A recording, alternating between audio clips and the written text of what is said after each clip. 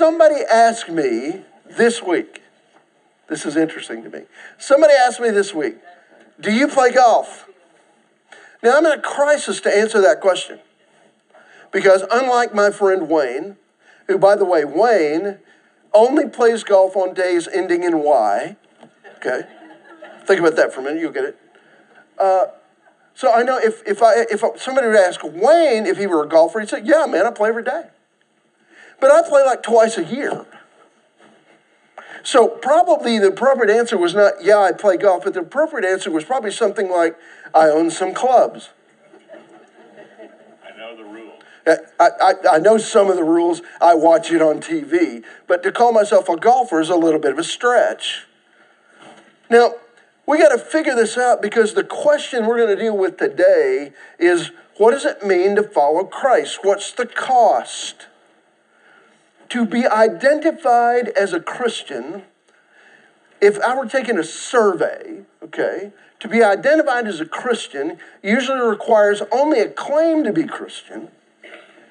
Not many surveys will ask about behaviors and practices and evidences of a Christian commitment. You know, things like prayer and Bible reading and worship attendance and all those kind of things are really ignored. They just ask you, are you a Christian or not? So many people are counted as Christians merely because they self-identify as such. And there is a term that has come up called the nominal Christian. The nominal Christian. I think we all know kind of what that means. I think it means, by using the word nominal, I think it means I'm Christian in name only. Some in my world believe the question, are you a Christian, is even invalid. They believe we should self-identify as, I am a believer, I'm a Christ follower. Amen. Okay? It's more descriptive. But for you and me who've been around the block a few times, this term of, I've been asked this, I've claimed this since I was 8 years old, to be a Christian. But what does that mean? We're going to kind of deal with that today in two passages from Scriptures. Now, Mark's gospel begins with John the Baptist preaching. He doesn't do... Mark is pretty interested in getting the story out pretty quick. So he doesn't start with the birth narratives and all that Matthew and Luke begin with. John the Baptist is preaching. Jesus appears in the storyline for his baptism pretty quickly. At that time, he's identified by a voice from heaven as God's kingly son. After his triumph over the devil's test, it was still in chapter 1 of Mark, Jesus repeats John's message, really, of repentance and announcing that God's promised reign is actually really near. He's going to talk a lot about the kingdom. It's central to his teaching. The idea here is the reestablishment of God's rule over all of creation, especially over you and me, over rebellious humanity. You remember in Matthew 6, he teaches it really between the lines in his model prayer when he leaves in there the words, thy kingdom come, thy will be done on earth as it is in heaven. So, he talks about this being a movement that will one day extend the rule of God, reaching complete fulfillment in heaven someday. And he calls the first of his disciples. Now, we've talked a little bit last week about the Gospel of Luke, which is where we'll go second. But again today, we're going to pick Luke's story of Jesus up at a time when Jesus is on his way to Jerusalem for the last time. He knew he was going to die there, and he'd warned his disciples of that, but they really didn't catch it. They really didn't understand. The crowds that joined him had high expectations, but their expectations were not exactly what he had in mind. So that's kind of where we're going to pick this up. Steve Blair, it's good to see you over there.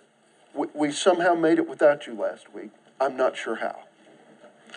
But would would you please pick up Mark 1 and read 16 down through 20.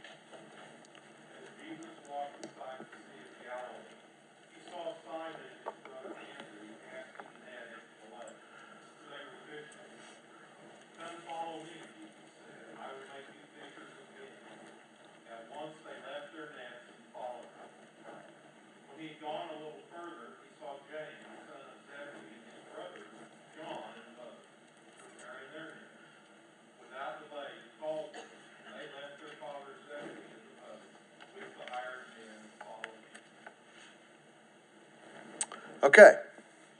Now, let me hand out a couple of 3 verses that I want us to read. Somebody go to Matthew 10 in a minute, read 2 through 4. Who'll do that? John, you get that one?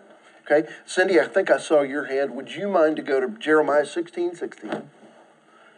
Jeremiah 16:16. And then I got one other that in this section I want us to kind of drill down on. It's Luke 5, but verse 10 and 11. Thanks, Karen. Great. We'll get to hear you talk. That's good. All right, now, Jesus begins this public part of his ministry by calling some professional fishermen. Now, Roger, would you consider yourself a professional fisherman? I forgot my hearing. Oh, I know you did. I know you did. He warned me that he forgot his hearing. Now, Julie, would he consider himself a professional fisherman? Not today. Not today. Okay. All right. But he's as good as about anybody I know. All right. And really, that was part of his profession years ago. Okay.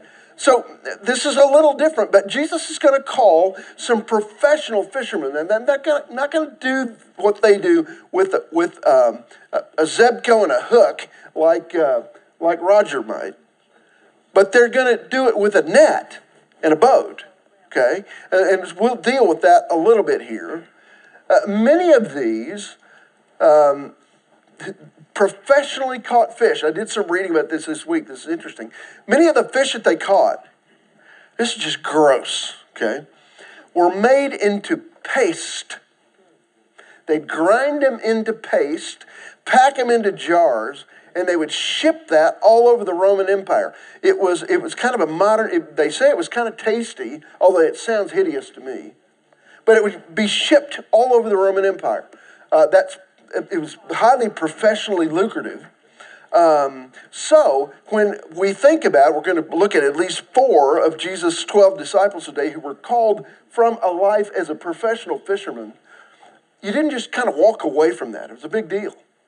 And they had kind of guilds. They had kind of professional associations. We're going to see, for instance, Peter and Andrew were in business, but they were also in business with the Zebedee boys, you know, who were kind of all working together in some ways, even though it was 2 different families. May have been more families than that. You didn't just walk away from a life as a professional fisherman. It was very lucrative. It was a reliable source of income that was kind of rare in their day. And so we see the call of 2 brothers. It's interesting that when we see the lists of the disciples, Simon, Peter, is almost always, probably always, listed first. Now, let's read. John, I think I sent you to Matthew 10. You mind to read verse 2, 3, and 4? It's going to give us a list. These are the names of the 12. First, Simon, and his brother Andrew, James, the son of Zebedee, and his brother John, Philip and Bartholomew, Thomas and Matthew, James, the son of Alphaeus, and Thaddeus, Simon the Zealot, and Judas Iscariot, who betrayed him. Okay, there's the list. Not every list you'll read, Peter's first. Okay, so here's another kind of view of his calling, and he and his brother Andrew are among the first. Now, let's go on to verse 17. Jesus invites these 2 brothers, okay? He invites them to follow him, and the invitation is a couple of words that I will use, the B words that I will use. It was blunt and kind of brief. Follow me. Follow me. Blunt and a little bit brief. What is he asking them to do in this brief invitation? Now, one of the things I think is all important that we catch is that the main thing that he's interested in, he doesn't say to them, Peter, about 20 years from now, you're going to end up on a cross like I did, like I will have. He doesn't say that. He doesn't say, you're going to leave home and really never return. You won't be fishing. He says some of that. But he just simply, the invitation is, follow me. I'm not sure in our day if we catch that this isn't simple. In fact, it's pretty sophisticated. But it's simple in the sense of the request. Why don't you just follow me? I don't have to figure out, boy, am I glad, Rhonda, that I didn't have to figure out what was going to happen 20 years after I said, okay, lead on, man. I'll wherever you, I don't want to do life without you. So wherever you want to go, I'm going. But Paul, I didn't know what that meant 20 years down the road or 40 years down the road. And now it's been 42. When I really said yes to that. Now, I'm going to be honest with you. When Rhonda said yes to me, she didn't know what she was getting into either. You mean we're going to do that and that? I don't know. Okay. He just says, follow me. The second thing he says is, I want you to follow me, and I want you to fish for people. Now remember, in context, they were working, they were fishing, they were mending nets, bringing the boats in to shore, that kind of stuff. I want you to, you're going to follow me, and we're going to, together, I'm going to teach you how to fish for people. Now, there's an interesting, I had never read this reference that I'm sure I've read it sometime, but I didn't make the connection. Cindy, would you read Jeremiah 16:16? Talks about this fishing deal.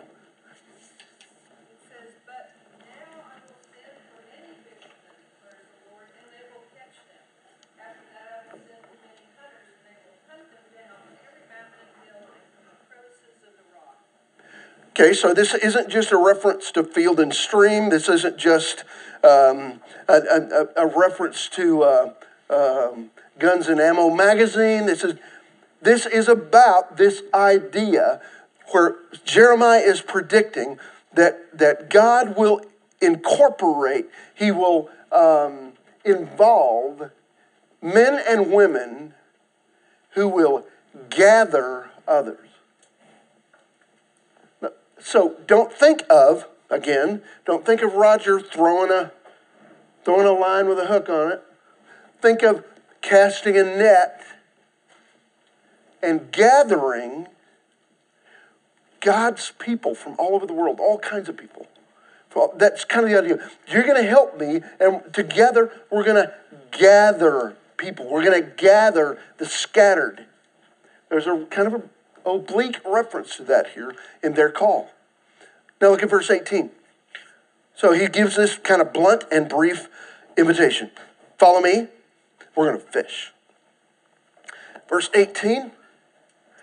It says they at once follow him. Now, I want you to catch this because even though it says here that they followed him at once, I don't think it was sudden. I think they've contemplated it for a while. Now, what you need to know is all four of the guys that we're going to talk about today were followers of John before Jesus came on the scene. So they've already heard, repent. They kind of done that. But they've still been working at their earthly work when Jesus says, and by the way, it was a big deal to have a rabbi say to you, you want to be part of my group? Yeah. You want to be part of my team? Before Jesus had been baptized After. It's after. Not long after. Right after. Not long after. If you put it in chronology, it's not long after. So that has happened. He's been tempted in the desert, all that stuff. So John is still active, but John is deferring to Jesus. And these are some of John's disciples to start with. So they've contemplated, what if he asked me to follow him? I believe. And so they left their nets and they follow. And their lives will never be the same. I began to think about this kind of intently this week. Their lives won't be less. They'll be more. They're going to be asked to put the nets up. They're going to be asked to do some things that are very different from what they're used to. But they're not going to lose. They're going to gain. As a child star of the sitcom Growing Pains, Kirk Cameron eventually rejected atheism. He turned to Christ while he was still working in Hollywood. Kirk would ask that lines be removed from the script of this very popular TV show that went against his faith. His more recent roles have been in faith-based films. I think of some of the same kind of decisions that Jim Caviezel made years ago, even prior to playing the Lord in The Passion of the Christ. Those who become followers of Jesus may struggle with conflicts between the demands of a career and the demands of a Savior. Many will find ways to survive and even thrive in that career after becoming a Christian. Some, like Kirk Cameron, is an example of a Hollywood star who kind of left some of that in order to follow Jesus because he didn't feel like he could do it quite the same. Okay? So, here's a couple of guys. Their lives will not be less. They're going to be a lot more. But they're going to follow, and they're going to change their way of life. Now look at verse 19 and 20. Now the Zebedee brothers are called. Okay? They're always going to be, these two guys are always going to be in the top third of the list of 12. I think Luke 5 gives us some clarity here. Karen, you got verse 10 and 11, Luke 5? And so were James and John, the sons of Zebedee, Simon's partners. Then Jesus said to Simon, "Don't be afraid, from now on you will catch men." So they pulled their boats up on shore, left everything, and followed him. Okay, what you got to catch here, you didn't see this distinction quite the same with Peter and Andrew. James and John are in business with Dad, Zebedee.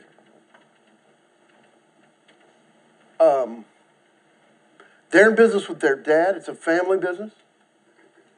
Jesus invites them to follow. They park the boats. They hand the line to Father Zebedee. Dad, we got to pursue a different calling. This is your boat anyway. Isn't it interesting that for who knows how long, for months, they've been following John and working. Now, they're going to become full-time, 100% full-time fishermen for Jesus. And they but in order to do so, they have to leave behind a family business to do that. I wonder, we don't get the detail here. What was that conversation like? What do you mean you're leaving the business? Dude, we got stuff to do. I can't do this without you. Now, he had, according to some of the context in Luke 5 and other places, there were other men, hired hands, that were working with them. This is kind of a big deal. But the two boys were to be the heirs of this thing. They were to take it on when Zebedee wanted to lay down. What do you mean? I'm kind of near retirement here. What do you mean, guys? You can't leave now. I don't know what that conversation was like. I just know how it is in other family businesses. having grown up in one.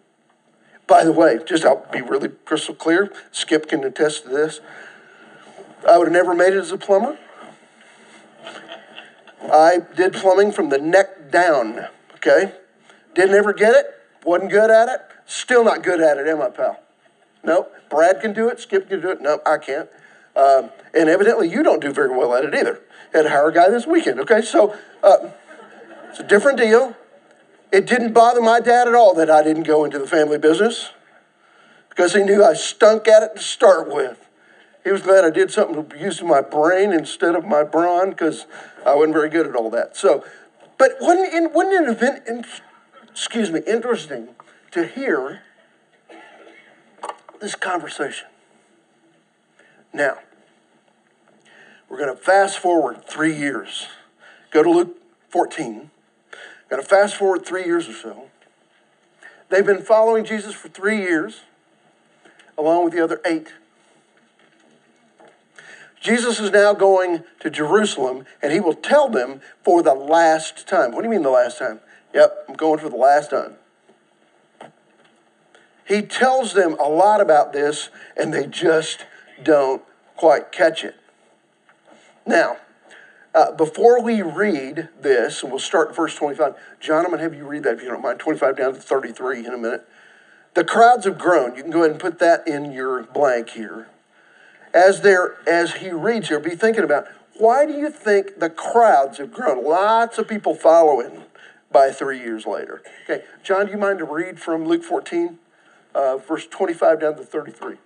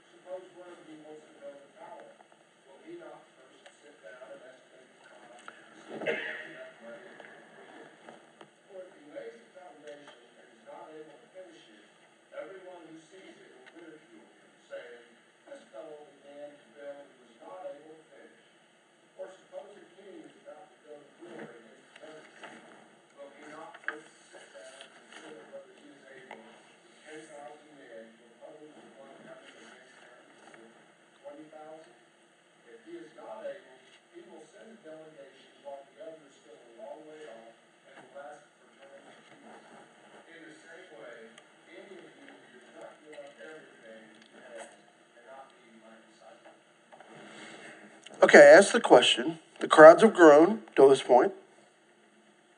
Why? His teaching was like nobody else's. So we know that was part of it. But there were lots of miracles too. If Jesus brought my little girl back to life from the dead, I think I'd follow him, right?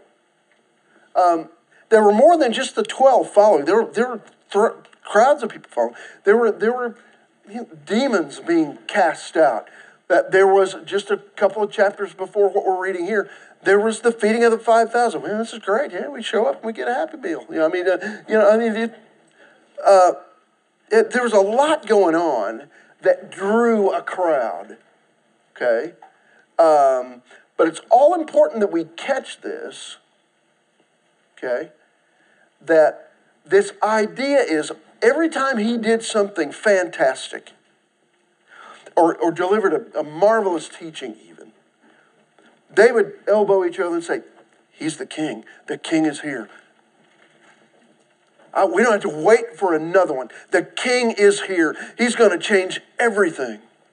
This will be like 1,000 years ago when David put this nation on the map. That wasn't at all what he intended to do. And so, in places like Luke 14 here where we began, where John began to read, he addresses the nature of his kingdom. And it begins so in the next verse, in verse 26. It's very, very important that you and I catch the context of the next couple of verses to follow. He's going to say, as he begins this, He's going to say, if anyone comes after me and doesn't hate his own father and mother and wife and children and brothers and sisters, and even his own life, he cannot be my disciple. They would have groaned. He uses a really, really strong word to describe the importance of following him, the word hate.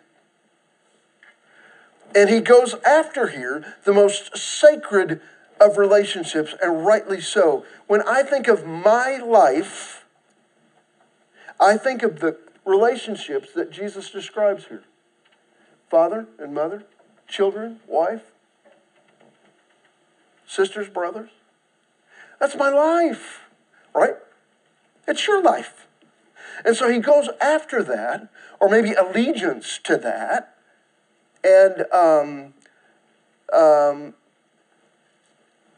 uses this strong word, hate. And by the way, don't think that this is a mistake in translation, none of that kind of stuff. The word is there because that's the word Jesus used, and that's the word he chose to use.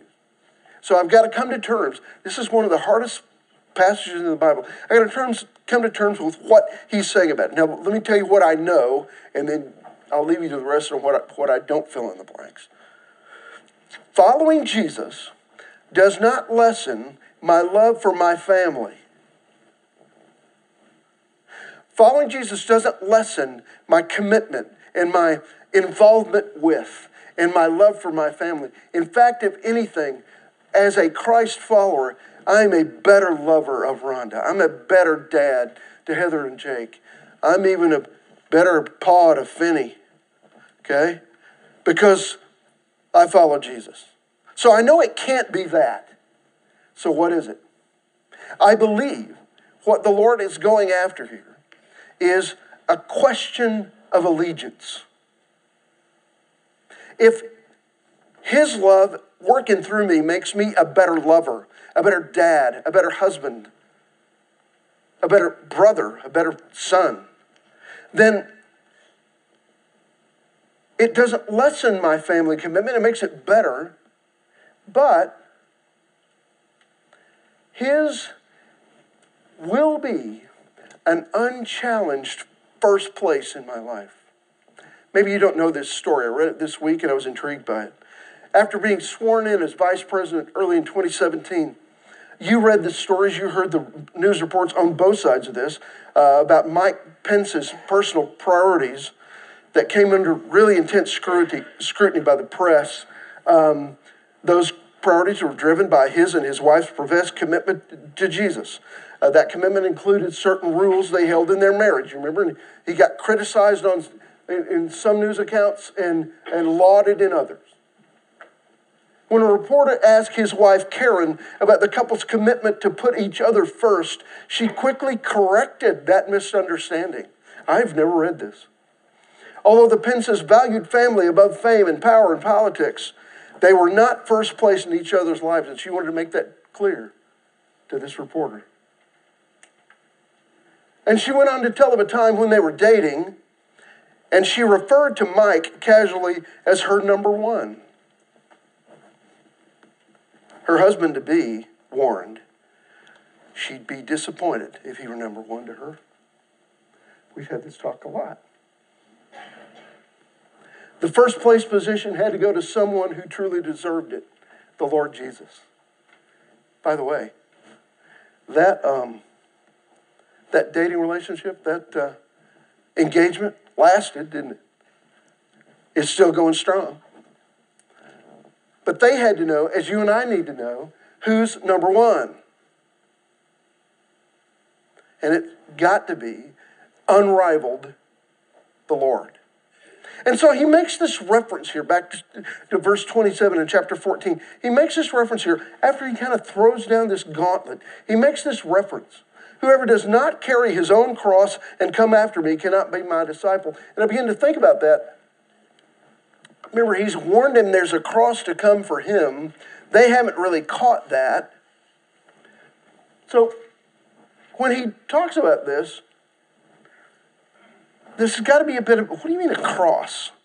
What I do believe is that part of the reference is just making sure that they understand and that you and I understand that following Jesus,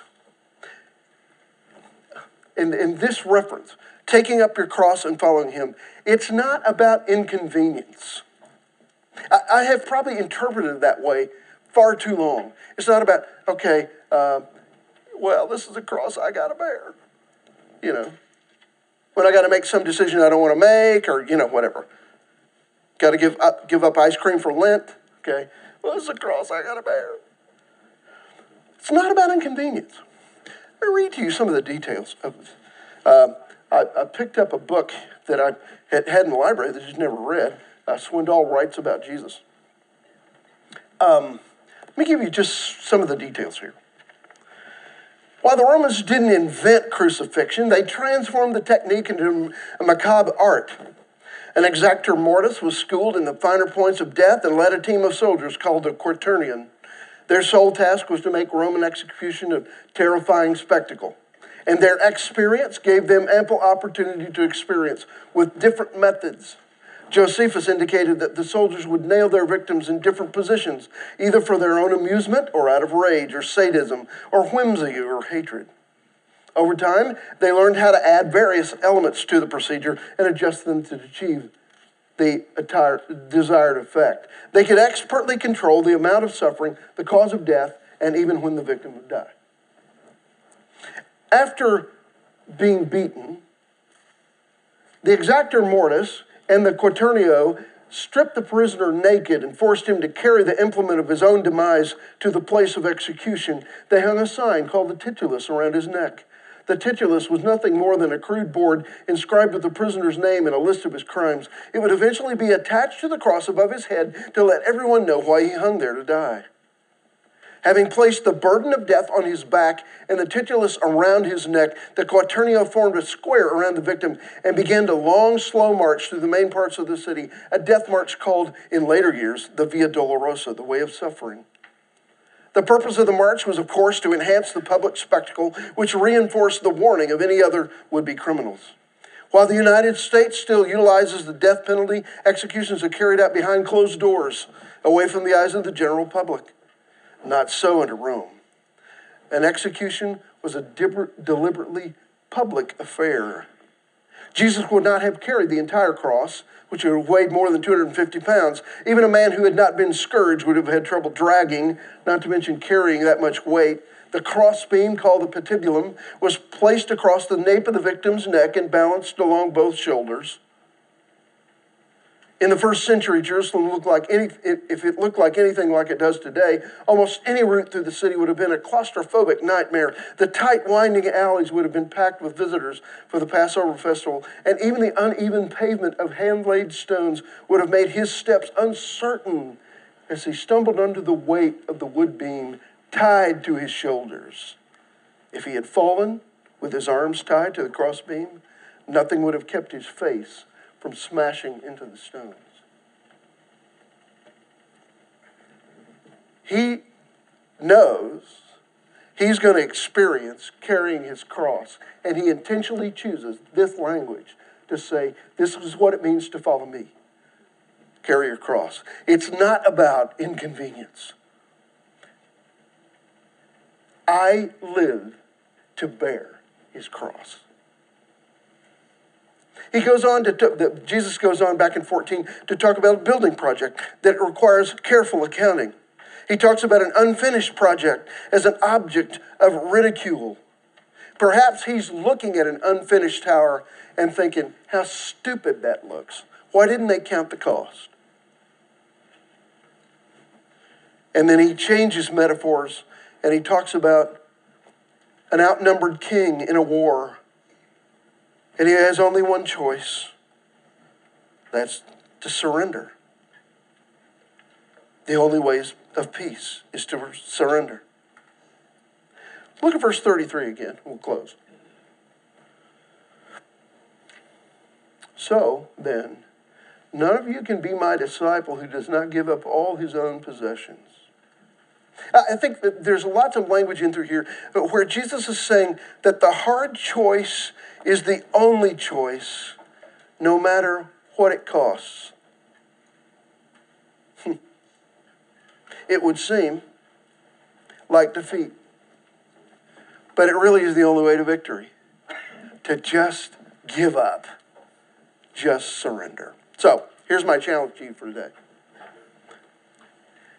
I wonder, in fact, I've read both sides of this argument this week, whether or not you can be a Christian and not be a disciple. I have probably in my own teaching 20 years ago said, well, there's some who are followers and some who are disciples. There's some who are Christians and some who are disciples. I don't know, guys. After reading this, I wonder, just react to this a little bit in your own thoughts for this week. There is no distinction between being a Christian and being a disciple. If I'm going to wear the name, I need to make the hard decision that it is, but the only decision that it is, to be a Christ follower, committed. The New Testament, I believe, knows no distinction between a believer and a follower, a Christian and a disciple. I don't think the New Testament presents a distinction there. What I need to remember is that there were perhaps 10,000 who followed him as long as he was feeding them bread and fish. But by the time he gathered them for the ascension in Acts 1, maybe there were 500. But they were all disciples, not just 12. And let me tell you, because they were, and because they fanned out all over the world and told not their story, but they told his story, because they did that, you and I are sitting here today. They got it so that we could get it. When I look across this sea of faces, I see Asian faces. I see some with a little bit of a Middle Eastern look. I see Africans. I see Europeans. Native American. And I recognize that every one of those people groups was impacted by somebody who had sold out completely and told the story. Those were the disciples of Jesus Christ. That's who we are. And that's the role we need to play in Oklahoma City. Now, I'll just say it again. No matter what it costs, will you go with me and follow him?